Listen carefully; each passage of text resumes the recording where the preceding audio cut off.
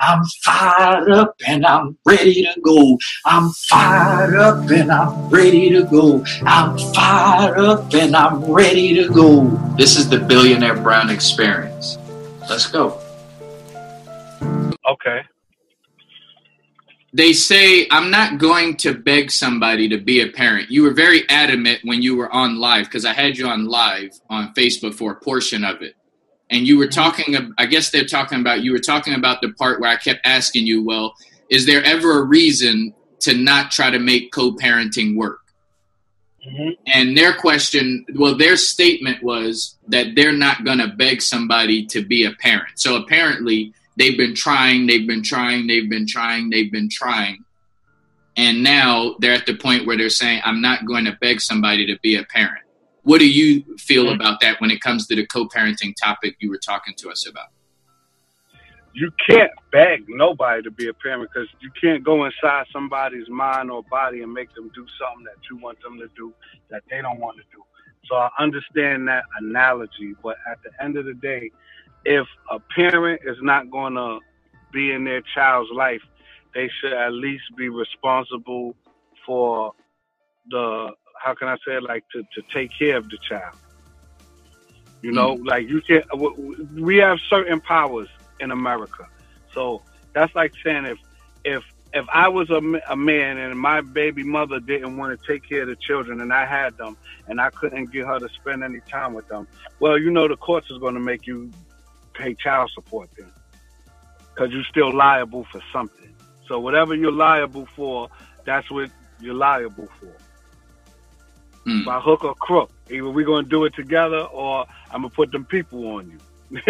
You see what I'm saying? So I do see what you're saying. So that opens up another side of that question, where there's a lot of women out there, including my mom always says that she never tried to put my father through the system. Mm-hmm. And there's a lot of women and a lot of females who feel the same exact way, where they say they don't want to put them through the system. It's not even worth it, because maybe the father's not working, he ain't nothing, whatever. But what you just said is, at some point the system has to get in place. Are you encouraging, if someone's not taking care of their children, that they should go through the court system? Yes, I do, because at the end of the day, I'm pro child. Like, so I'm always on the side of the child. So when a woman says she don't want to do that to a man that's not involved at all, like, that should be your last resort. So now, if no production is coming out of co-parenting and you have to go to that route, he's not going to be able to drive. He's not going to be able to work or get any type of anything until he makes that situation right. Now, there's a lot of men that's in arrears, where they owe a lot of money and they don't pay it back. But that soon, too, will catch up to you. But the whole thing about it is, if a woman tried, she could walk with her head up high. Because to not try, and then even if they do it on their own, right, but they still feel some type of way. You get what I'm trying to say? Mm-hmm. So the point is, what I'm trying to say is that it's like this. If the child is being affected, then it's on you as a parent to protect the child to be put in a better position. Now, if you're a woman or you're a man and you can financially take care of yours on your own and you feel like, I don't want to do that because it's just not worth my time and all of that, so be it. But at the end of the day, when the child becomes observant and old enough to articulate and translate their thoughts, the other parent is going to have to deal with those emotions from the child. You get what I'm saying? Absolutely. Now, so well, hold on. It's a cause and effect, and it's a reaction to an action, and it will always take place either when the child is going through hardship or when he gets older and just feel like, okay, I'm ready to speak. So either way, you will repent for the things that you do, as far as in that realm of co-parenting. If you're doing right or if you're doing wrong, you will pay for whatever you put out in the relationship, either good or bad. If you do good and your child is successful, that's the the reward is your child going to college and graduating, or at the wedding. As a parent, you can smile and clap and dance and give your child a hug and feel good about yourself and say, I was a part of that. So that's the reward from it. But then when you don't do all of that and your child is either successful or ruined, you have to take your responsibility in the part that you played in it. You get what I'm trying to say? Absolutely. But on the other side, go ahead. On the other side, you do have, I'm sure you're aware of this, but you do have some, specifically men. I know men who specifically do this. And the same way some people try to beat the government assistance system, where they don't need it, but they just get it and they get comfortable and they try to figure out ways to just keep it longer than they really need it. There's men who Talking about women?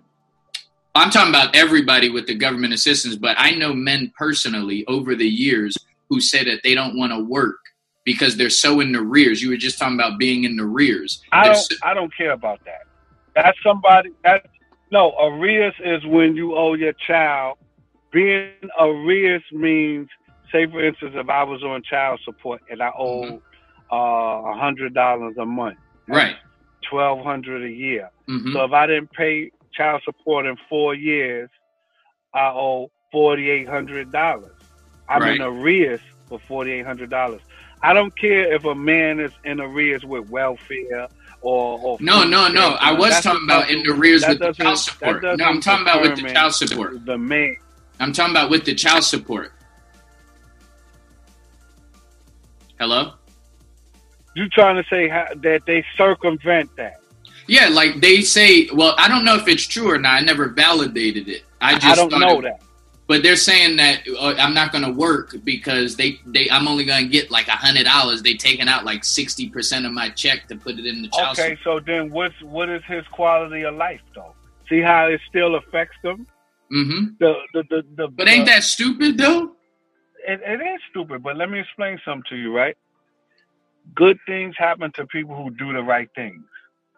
So now, if you are a man, a grown man that has to say, I don't want to work because I don't want to pay my arrears off, I don't want to support my child, right? You already in a bind. So good things is not happening to you. See, if you stuck in the street doing wrong is going to soon come to you.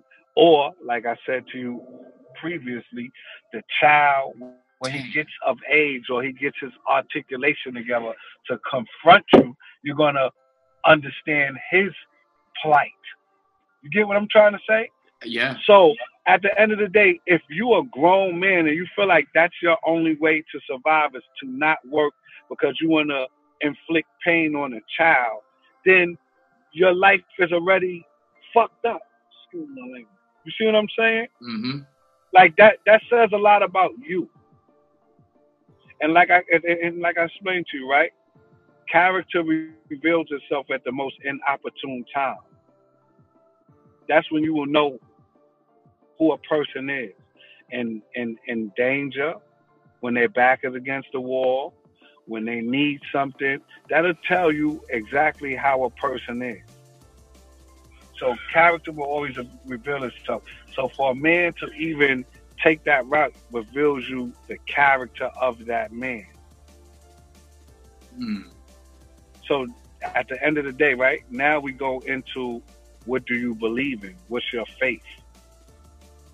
So now, on your day of judgment, you have all of these things that you have to answer for.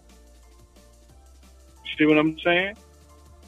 Yeah, I remember I just was listening as I was watching The Godfather, and again, I'm not going to disrespect you and talk about it because I didn't finish it, but you would be proud to know how far I am and how much I'm learning from it. But, okay, so let's.